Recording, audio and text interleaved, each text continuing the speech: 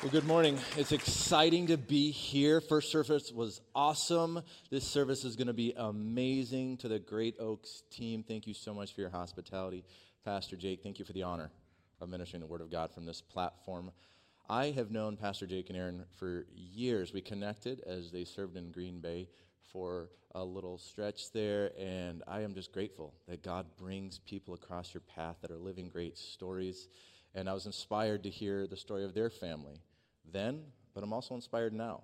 So thank you for living a story for His glory. And Erin, thank you so much for being a part of the book launch team. She was one of the faithful few who actually replied to emails. So I appreciate that more than you know. Hey, one line is better than no line, so we'll take it.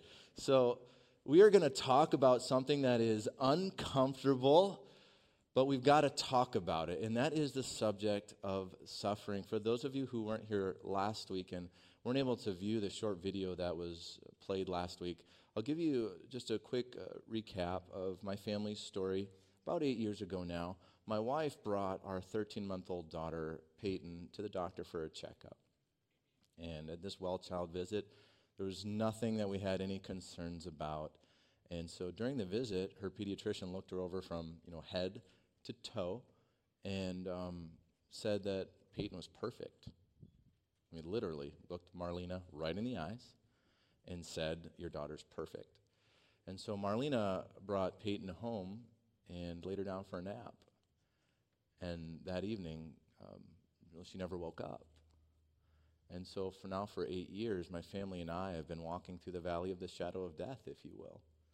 And so we never wanted this life. We never asked for this, but we've discovered a richness in the grace of God that is powerful.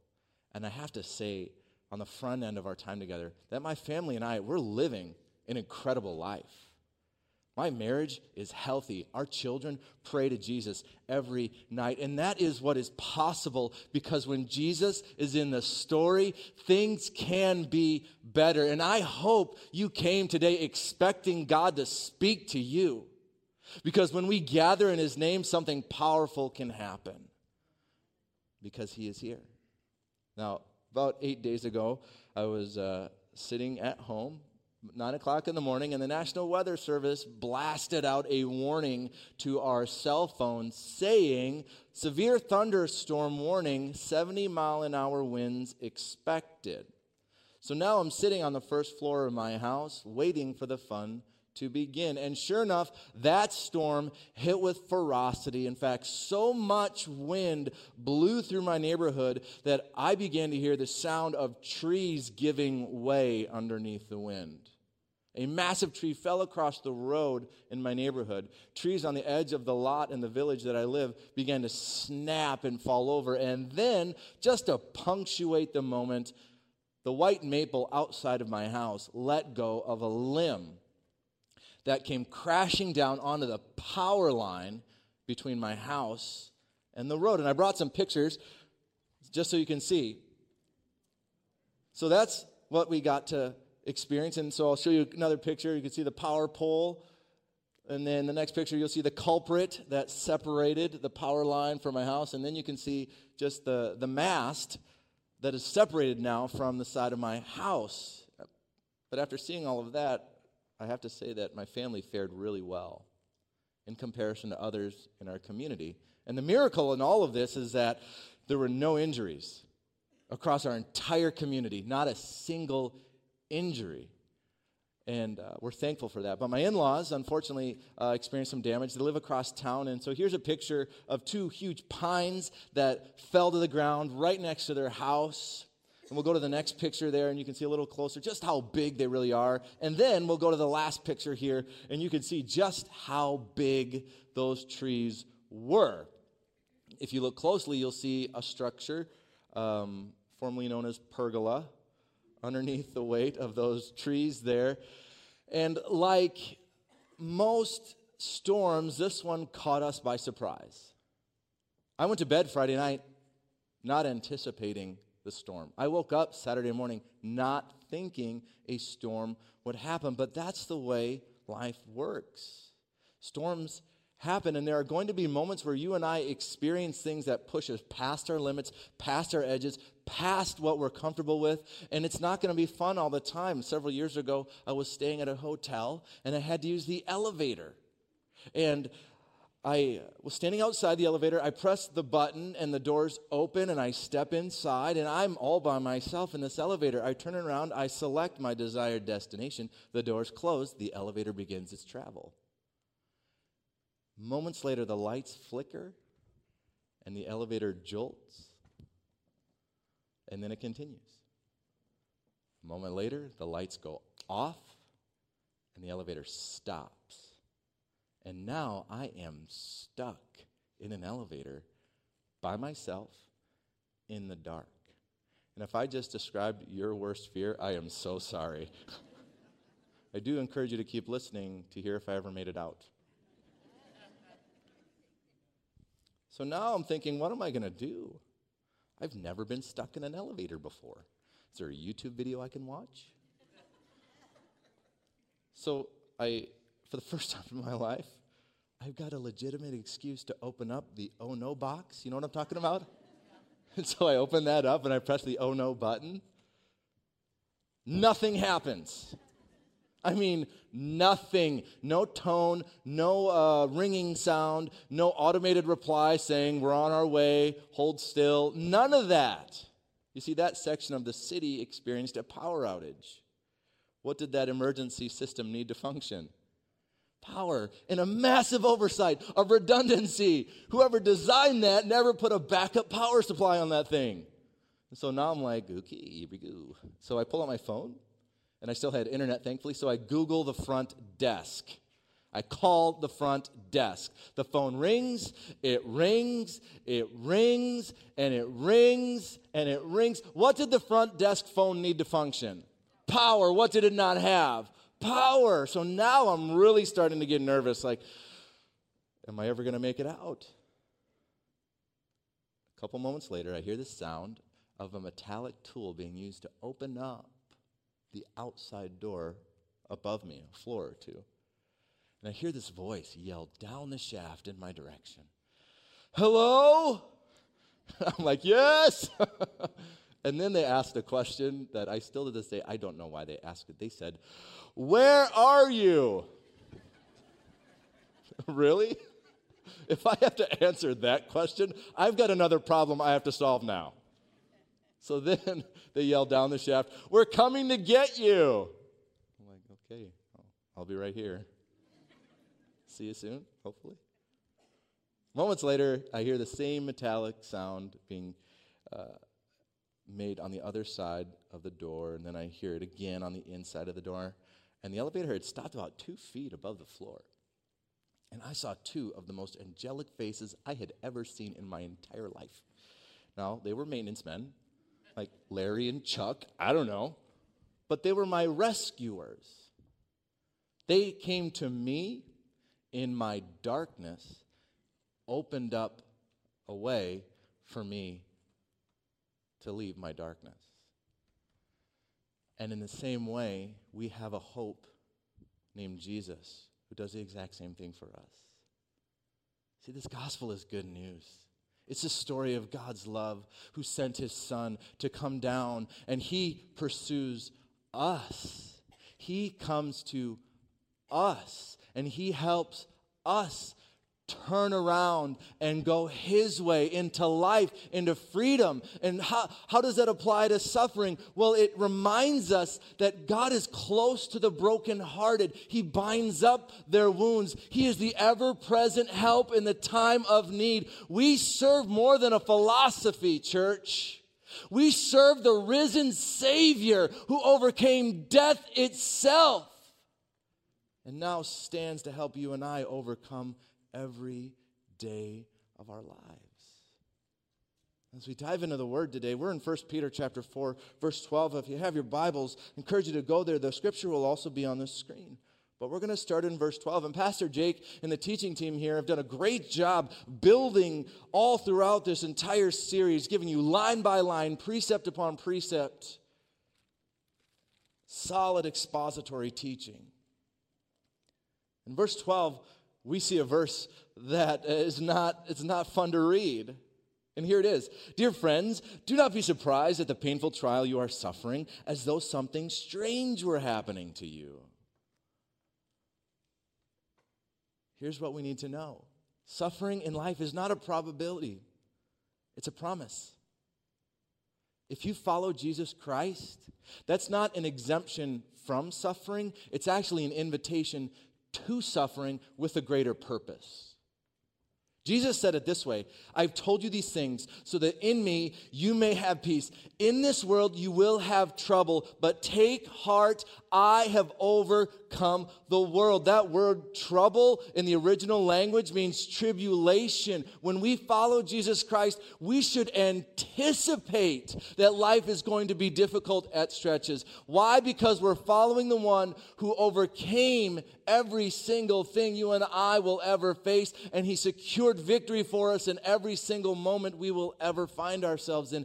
This is the gospel that saves our soul. Jesus did what we could never do to give us what we could never earn so that we could have what we cannot live without. This is the good news. And so if you're going through a hard time, it doesn't mean that you've done anything wrong. It just means that we should wake up every morning expecting that suffering is going to be a part of our journey. Jesus said that he's our peace. And I love that because peace is not the absence of opposition. It's the presence of someone greater. It's the presence of a powerful, steadfast Savior. Now, my father is deaf, so growing up, sign language was the primary language in our household. And he was a single parent. And so in 1983, when my parents split, the courts awarded full custody to my dad because my mom had some challenges that she was working through. And one day, I was sitting outside our 3-story apartment building playing cops and robbers, that childhood game.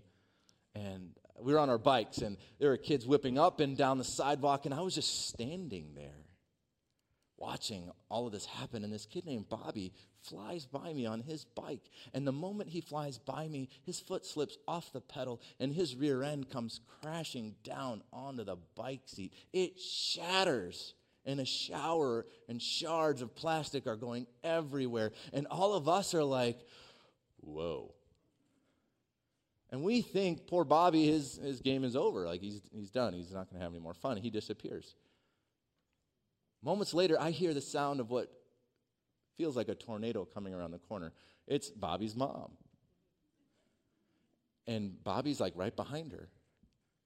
Now, did Bobby go upstairs and tell his mom the truth? That his foot slipped off the pedal and his rear end broke his seat? No. Bobby went up and told his mom that I broke his bike seat.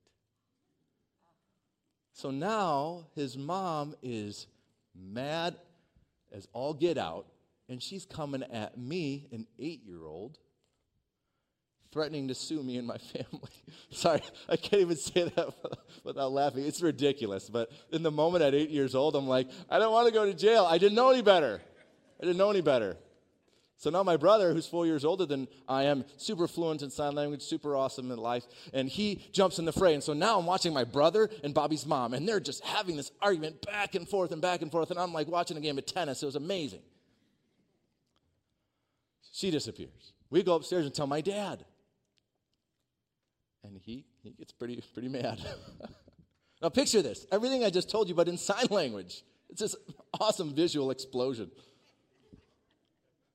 So now my dad, he's on his feet now, and he leaves our second floor apartment, goes up the stairs, and I'm like, what is he going to do? He's deaf, she's hearing. He can speak well, but he can't hear nothing well. And it was awesome. And so, it's him, my brother, and myself. It's like this Oompa Loompa parade. We were excited, though, to just be present. And so he gets to the door, and he's He's knocking on the door. What is my deaf dad going to say to this mom? We were about to find out. And so we hear the sound of Bobby and his mom on the other side of the door. They tried to act like they weren't home, but they were whisper yelling to each other. How many of you have friends that whisper yell? Maybe last night at the Chiefs game, you were trying to watch it, and you had that friend that was whisper yelling in your ear. Whisper yelling, let me just tell you this. It's when you think you're whispering, but you're actually talking at a yelling decibel. If you don't know anybody who whisper yells, you might be somebody who whisper yells. So my dad pounds on the door, he pounds on the door, he pounds on the door. Nothing. She never came to the door. Why? Well, by myself, I couldn't stand up to Bobby's mom. But when my dad was in the mix, there's a greater power there. And when you and I follow Jesus Christ, that's the greater power in the equation. So when we have opposition, when we experience suffering, when things seek to steal and kill and destroy from us, we can know that our Heavenly Father is the greater in the equation, and He is present. Now, will He stop all the attacks? No, He won't. And that frustrates me to no end. Have you ever had someone say, God would never give you more than you could handle? Weren't you tempted to give them more than they can handle? And then you could say, I'm not God. Jazz hands. Like, why do we say things like that? Why do we do that? Because it sounds true, doesn't it? It sounds so spiritual. It sounds biblical. But if you read the scriptures, you'll discover that God allowed His people to go through the unbelievably awful. In Genesis, He allows Joseph to be wrongfully accused for things he never did, put in prison for years. In Exodus, God's deliverance of His people was stressful. If you read the escape from Egypt, they were scared out of their minds. Was it more than they could handle? Absolutely. In Hebrews, we read the story of God's people literally being sawed in two. So will God allow you and I to go through more than we can handle? Absolutely, He will. But He will not allow us to go through more than He can handle. Jesus didn't promise us a comfortable life. He promised to be our comfort in life. And the difference is dynamic. I'll put it this way. Your perspective will either produce or prevent perseverance in your life. The truth you tell yourself every morning frames the edges of your day. And if you could tell yourself the truth, that suffering isn't a probability, it's actually a promise. Then when the loss comes, then when the pain comes, then when the person who you thought you could trust does you dirty, then you can know this is just part of the equation. This is part of following Jesus. Again, following Jesus doesn't exempt us from suffering. It's an invitation to suffering with a greater purpose. Now, when I was in high school, I ran cross country for 1 year. That's all I could take. Running's dumb. Think about this. If you do it right, all you want to do is stop. Your heart pounds. Your body cries tears of pain. Some people call that sweating. My body doesn't sweat. It sobs, church. Begs for mercy. Dan, stop it. Now, we had this one race in Duluth, Minnesota. It was the Swain Cross Country Race Invitational. As we're standing there at the starting line, there's hundreds of runners all around me. We're standing looking uphill. Yes, the sadistic race planners built a hill into the start of the race. Picture a soccer field uphill. So the starting gun goes off, we run a loop, and we had to run the same hill again. And then, just for kicks, they put the finish line uphill. It was awful. But that race taught me something about life. It taught me that my perspective, well, it means much. Is it a coincidence that the hill on which Jesus died was called Golgotha? That phrase means the place of a skull. What's inside of the skull? Our minds. What does the skull represent? Death. So is it possible that Jesus, on the very hill that he secured the forgiveness of the totality of humanity for the depths of our depravity, is it possible there that Jesus also conquered the mind of death in our lives? And that gives us hope. Is it possible to think differently? 100%. But it's one of the hardest things you and I will ever do.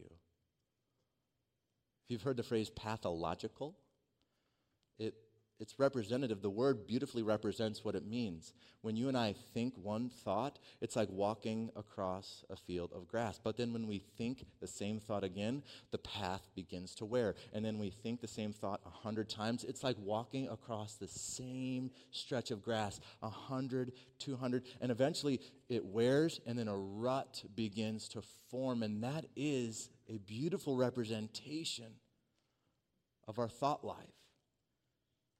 Now, is it possible to change paths? Yeah, it is.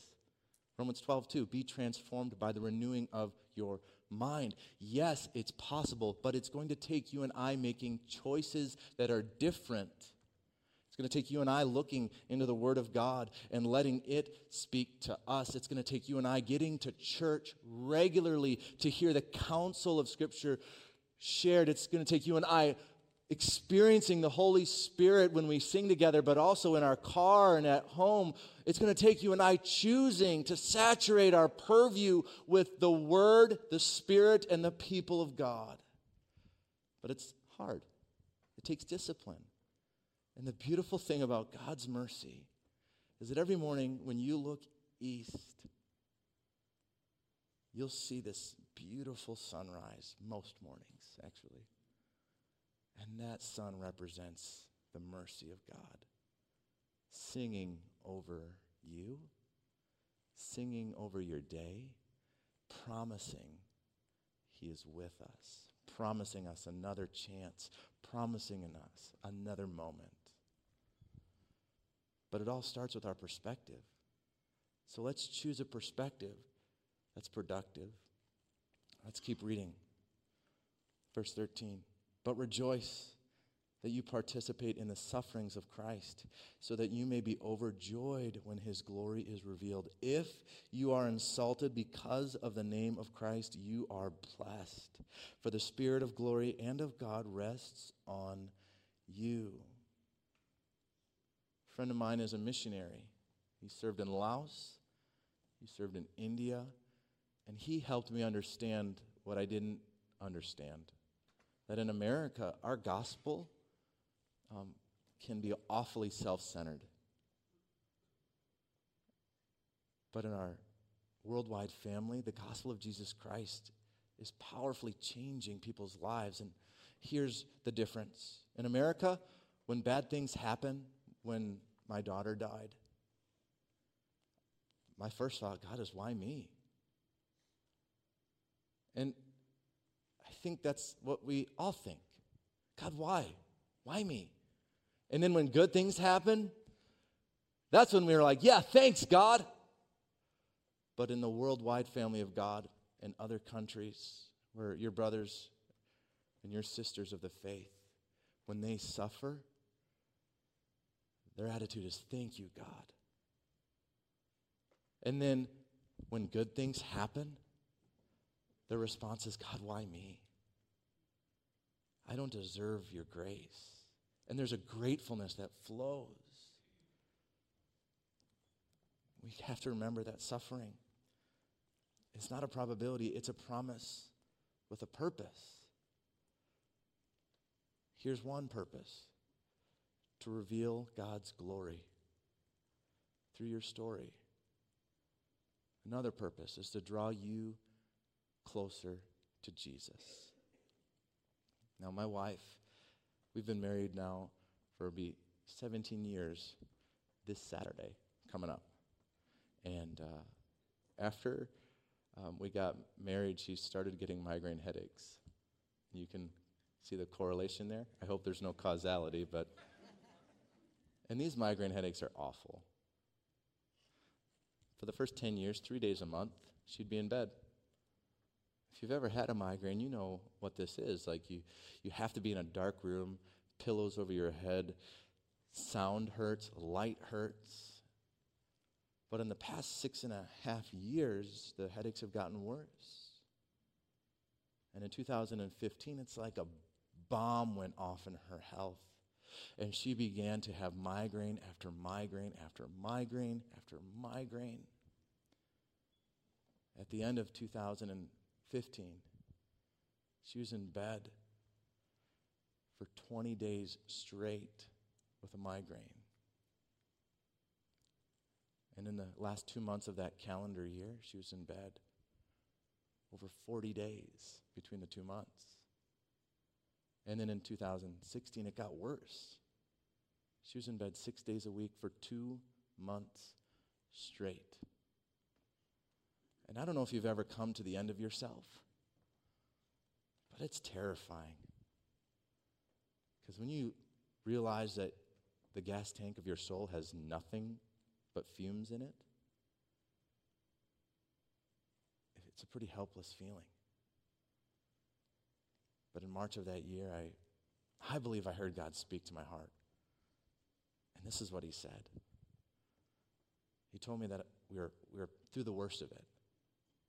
And then by June of that year, Marlena went from having 20 to 24 days of headaches every month to just 10 to 15.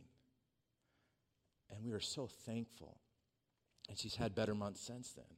But just this past winter, it got bad again. Like really bad. And she had to go to the doctor because she's not able to keep fluids down.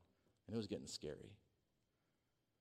And I remember Marlena's mom, who works at the same clinic, talking to one of her coworkers who helped Marlena during that visit. She said, I don't know what it is, but every time your daughter comes in, I just feel the presence of God. So here's my wife, past the limits. She's in so much pain. But in the midst of the worst part, God is shouting his glory through her agony. And that's what God does. That's how powerful he is. And so I would encourage you today, if you're at the spot where you feel like you've got nothing left, if you've got nothing left to give, and you're past all reason, you just don't understand it anymore, I want to call you to faith. To stop leaning on your own understanding. To acknowledge the Lord in all you do and watch him make your path straight. There's something powerful that takes place when you and I humble ourselves before the creator of all things. We admit our frailties, we admit our faults, and we confess our need for him. He pours out grace. He's close to the humble. He's near to the brokenhearted. So if you are brokenhearted, there's good news for us. There's good news. The truth that is uncomfortable, but it must be said, Jesus didn't come to make life easy. He came to make life abundant. As you and I learn how to suffer well, to embrace the cross, to follow Jesus, we have to remember this truth. Now is not forever. Several years ago, I was at a movie with some friends. And at this movie, it was Avatar in 3D. For the second time, I had my shades on, the blurry ones when it's normal. And then when the movie starts, everything's like super awesome, those shades. And as I'm watching the movie, I'm noticing my left eye is burning just a little bit, and tears are starting to come down the one side of my face. And if you've ever seen Avatar, it's not that kind of movie. You really don't cry at that movie unless that tree scene wrecks you and you just really connected with the Na'vi people. And if you've never seen Avatar, this is all you have to do. Take Dances with Wolves and Smurfs and merge them. You've seen Avatar. You've seen Avatar if you've done that. And as I'm watching this movie, tears are pouring down the left side of my face, and I'm like, what in the world is going on? And so I find a mirror at the end of the movie, and I look in the mirror and discover something is not right. Now, my friends and I, we all go to Culver's, which is what Jesus would do. You can read about it in the book of Additions. It's right after Second Hesitations. It's not there. Don't go looking for it. But we're at Culver's, and I'm still crying out of half my face. I go to take a drink out of my soda. I can't form a seal around the straw. Liquid squirts out of the side of my mouth, down onto my shirt, and I'm beginning to wonder, what the world? And my friends are starting to worry too. Like, why is Culver's such an emotional experience for Dan? So I get home. I look in the mirror. This side of my face is paralyzed.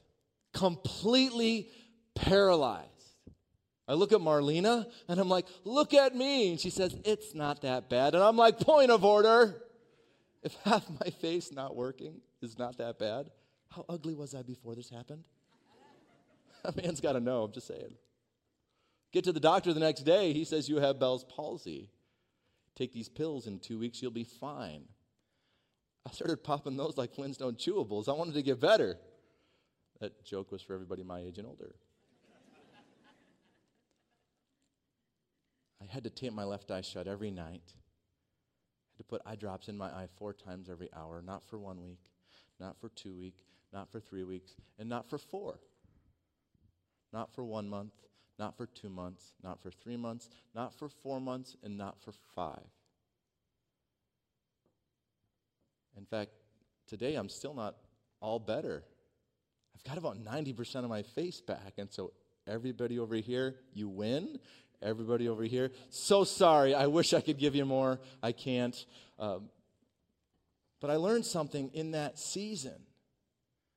And now is not forever. The tough times, they start and then they stop. And even if a trial may rob me of my final breath here on earth, we've got a hope that extends beyond the grave. What does that mean? What you see is not what you get. What you see is what you must get through. After my daughter died, I entered a pretty deep depression. And it was too much for me.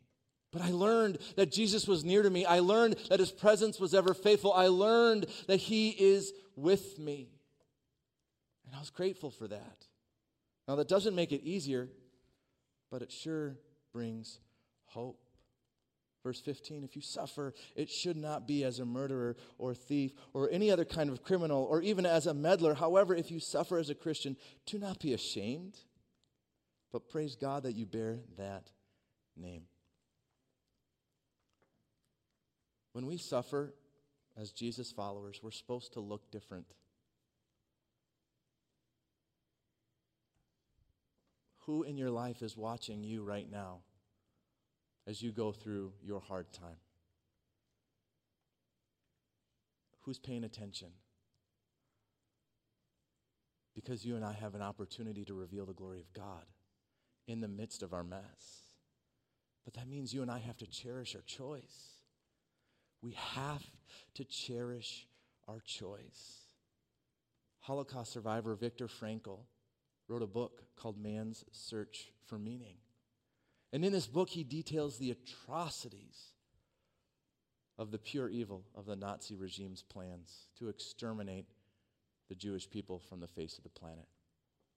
And he said it this way: people may be able to take away your possessions, circumstances may be able to take away your positions and titles, but nothing can take away our power to choose. Even when we feel like we've lost it all, Jesus still gives us the ability to choose. In other words, your response is your responsibility. When we go through hard times, it's up to us to choose wisely. And that's easier said than done. In fact, there's a moment I'm not very proud of at all. Happened after my daughter died. Wrestling with lots of anger. I was so mad at God. I was so mad at life. I was so wounded by the loss of my girl. I was trying to build some frames in my father-in-law's workshop. They were 5 feet wide and 3 feet tall. And my friend Eric was going to stretch a canvas over the front of that and paint pictures in front of students in Wisconsin that week. And we were going to be in public schools, and students were going to be encouraged. But like every project you and I undertake, sometimes it goes well, sometimes it doesn't. And this project was not going well at all. And I'm sitting here getting more frustrated, and I snapped. I literally lost my cool. I lost my composure, and furious words echoed off the shop walls. Pieces of wood flew across the workbench, and I stood there breathing heavily because these hands snapped that frame to bits. And all of a sudden, a warm presence filled the room. And I watched as those pieces of wood began to reassemble themselves magically in front of, you believe that? You shouldn't. Where were those pieces of wood? They were on the floor in front of me. Whose job was it to clean up? It was mine. If we're in a habit of reacting to our pain in a way that's causing destruction in our lives, there's a better way. And it's found in Jesus. If you've been wounded by people in your life who have really done you wrong, and they've just so pushed you past your limits, there's a better way. Instead of reacting in pain and wounding them back, the call of the cross is to forgive them. After our daughter died, we had some of our closest friends respond to our pain in a way that was unbelievably hurtful. And it created an ugliness inside of me that I'm not proud to say was there. But at some point, I had to choose to forgive. And all forgiveness is, here's a definition, it's letting go of your right to hurt them back. It doesn't mean you trust them again. It doesn't mean you let them back in. It means you've let go of your right to hurt them back, and you've given that right to God, who is so wise, so powerful, so able. But it takes you and I taking responsibility for our responses. Have you ever heard the phrase, time heals all wounds? I've traveled all the way from Wisconsin to tell you that that's not true. When I was in the 8th grade, I was playing a game of basketball at the local recreation center. And in this game, my lack of basketball skills are on full display. I am terrible at basketball, folks. Let's just be honest. And there was this girl there that I was really trying to impress, which is ironic because I couldn't play basketball. Apparently, I was a man of faith.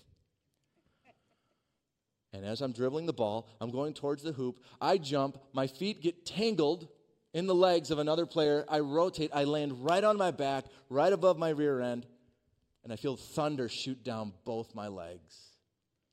I found out later that I herniated a disc in my lumbar region, and it would require surgery. After the surgery, within hours of coming to, a nurse walks into my room. And she wasn't singing happy songs. She was saying really mean things to me. Like, get up. I'm like, I don't wanna.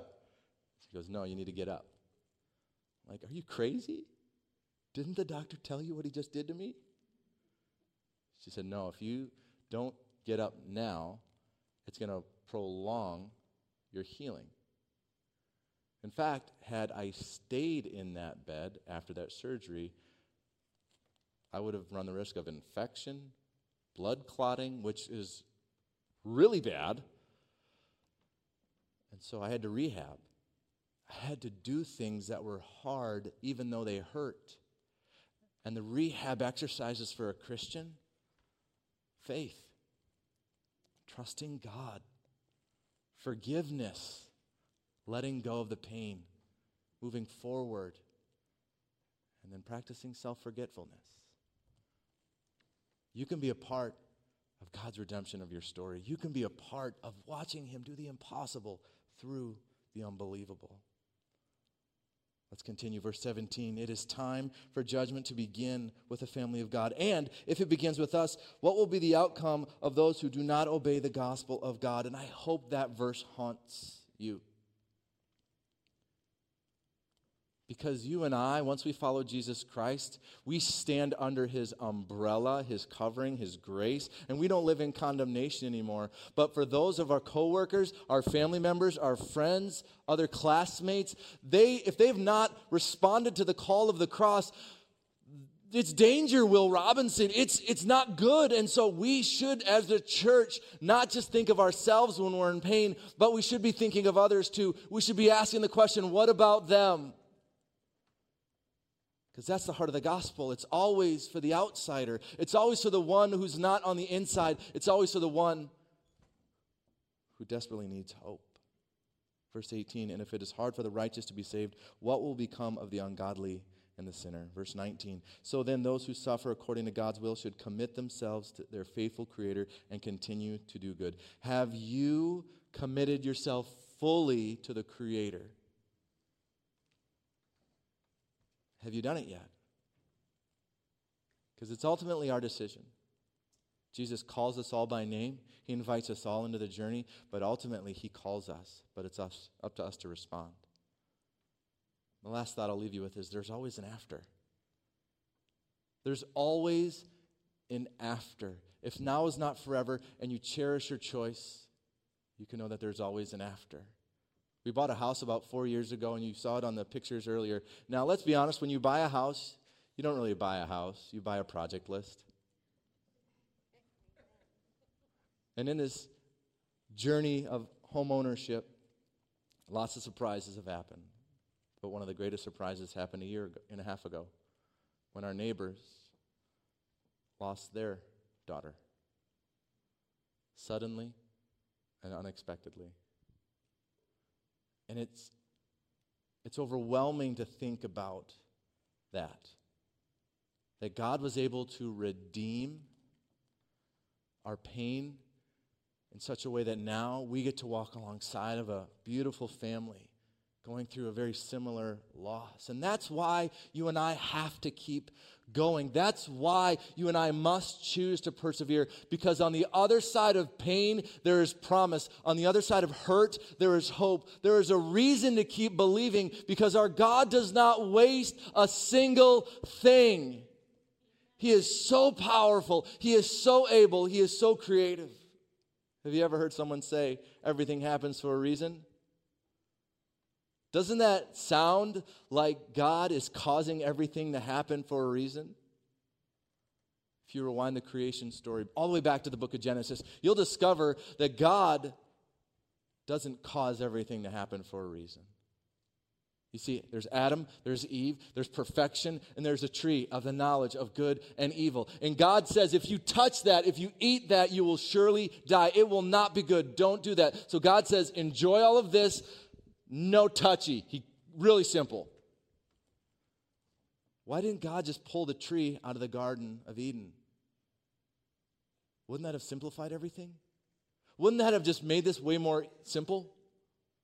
Well, the reason why he didn't do that is because he knows that to have real love, you have to have a real choice. And God desires a real love with his children, with his creation, with his people. So here's what I've come to learn. God does not make everything happen for a reason. He gives a purpose to everything that happens. Romans 8:28 says this, and we know that in all things God works for the good of those who love him, who have been called according to his purpose. That phrase, causes all things to work together for the good. In the Greek language, it's synergeo, which means he causes things to collaborate. So God is able to take the darkest night, the most painful pit, and to make those details collaborate for our good. If you're walking through a tough time today, I came to encourage you to keep going, to trust the Lord, to embrace the cross, and to follow Jesus. Because there is an after. There is a good that God is working out for all of his children. It was several years after our daughter died that we were sitting in a camper. And my wife was 9 months pregnant. You're probably wondering, Dan, why were you camping with a wife that was 9 months pregnant? That's a great question, church. The campground was closer to the hospital than our home, so we thought, it's a safe bet. So at 3, 4 o'clock in the morning, I'm on one side of the camper, and then Marlena is on the other side of the camper on that super generous 3 inches of plush foam, that super comfortable foam. It feels like a paper towel was rolled across a or tabletop, that kind of foam. And she says the words that resurrected me out of a dead sleep. My water just broke. And sure enough, it had done been broken. And so we gather ourselves up, and we zip to the hospital, and it was a scheduled C-section, but that schedule was obviously changed. And so I'm now standing outside of the OR watching the team of medical professionals prepare for this moment, and the doctors are scrubbing in. They're talking. They're having just great conversation. I'm like, wow, you guys are really calm. You're about to cut my wife in half. Apparently, this is no thing. And so I'm watching them scrub in, and it's a ritual. If you've ever seen a doctor scrub in, or if you ever have an opportunity to see a medical professional scrub in, invite the children. And this is what you can do. You can say, look, kids, they use soap. It's awesome. And so I'm sitting there waiting for this moment, and the doctor's going in and out, and then the door opens, and I hear the nurse say, all right, Dad, we're ready for you. I walk in, to the right of the room there's that amazing warming table that has space-age technology that I still don't understand, but it's awesome. And there's a doctor there ready to take care of our daughter, team of nurses there, and I walk past the table, and Marlena is secured to the table, and I go up by her head, and the anesthetist is seated, and that's a really great job. You get to sit down while everyone else is standing. That's a good gig. And so the doctors are all having conversation with each other, and I'm not kidding. This is the second C-section I got to witness. The first C-section, Marlena's attached to the table. The doctors are talking, and no joke, this is what the doctor said to the other doctor. I barely recognized you at the grocery store the other day because you weren't wearing your mask. I'm like, oh my gosh, really? Hashtag doctor humor. So, the moment came back to when Camden was born. And they're talking. And all of a sudden, silence. And they go in, and they retrieve her, and they hold her up, Simba style. And they bring her to Mama. And then they whisk her away to the warming table. They clean her all up. And they say, all right, Dad, come on over. And they had wrapped her up like a little burrito. And they put her in my arms. And the only thing I could do was weep. Because when Peyton died, part of me died too. I didn't want to trust anymore. I didn't want to feel anymore. And for months and years, I just went numb. But as I held Camden for the first time, all I could do was weep, but also thank God. I don't know what you're going through, but I do know this. Jesus is near. He's present. As we think about our time together, we need to remember that now is not forever. We need to remember to cherish our choice. We need to remember there's always an after. There's a verse in Psalm chapter 23, verse 4. It says this: even though I walk through the valley of the shadow of death, I will fear no evil, for you are with me. Your rod and your staff, they comfort me. At first glance, that verse feels heavy and ominous. Valley, shadow, death. That's heavy. But take a closer look and you'll discover a power. What creates shadows? Light. The only reason why death has any ability to cast a shadow over us is because Jesus is the greater light above death, disease, dysfunction. He's conquered it all, and now he's not only the greater light above us, in his sovereignty, he strides with us, and he's going to give us victory in the end. That is the hope of following Jesus Christ. That is the benefit of stopping to go your way and to start going his way. And so if you have yet to start following Jesus Christ, I'm calling you to faith today. In a moment, our prayer partners will be at the side of the room, and they're ready to walk with you forward, to give you what you need to do next. Following Jesus will be the best decision you'll ever make. It'll also be the hardest decision, because you'll have to stop going your way and to start going his way. If you're in this room and you're in the midst of a season of suffering and you just don't know how you're going to make it, again, the prayer team, they're ready to stand with you. They're ready to help you. You're not alone. You're going to make it.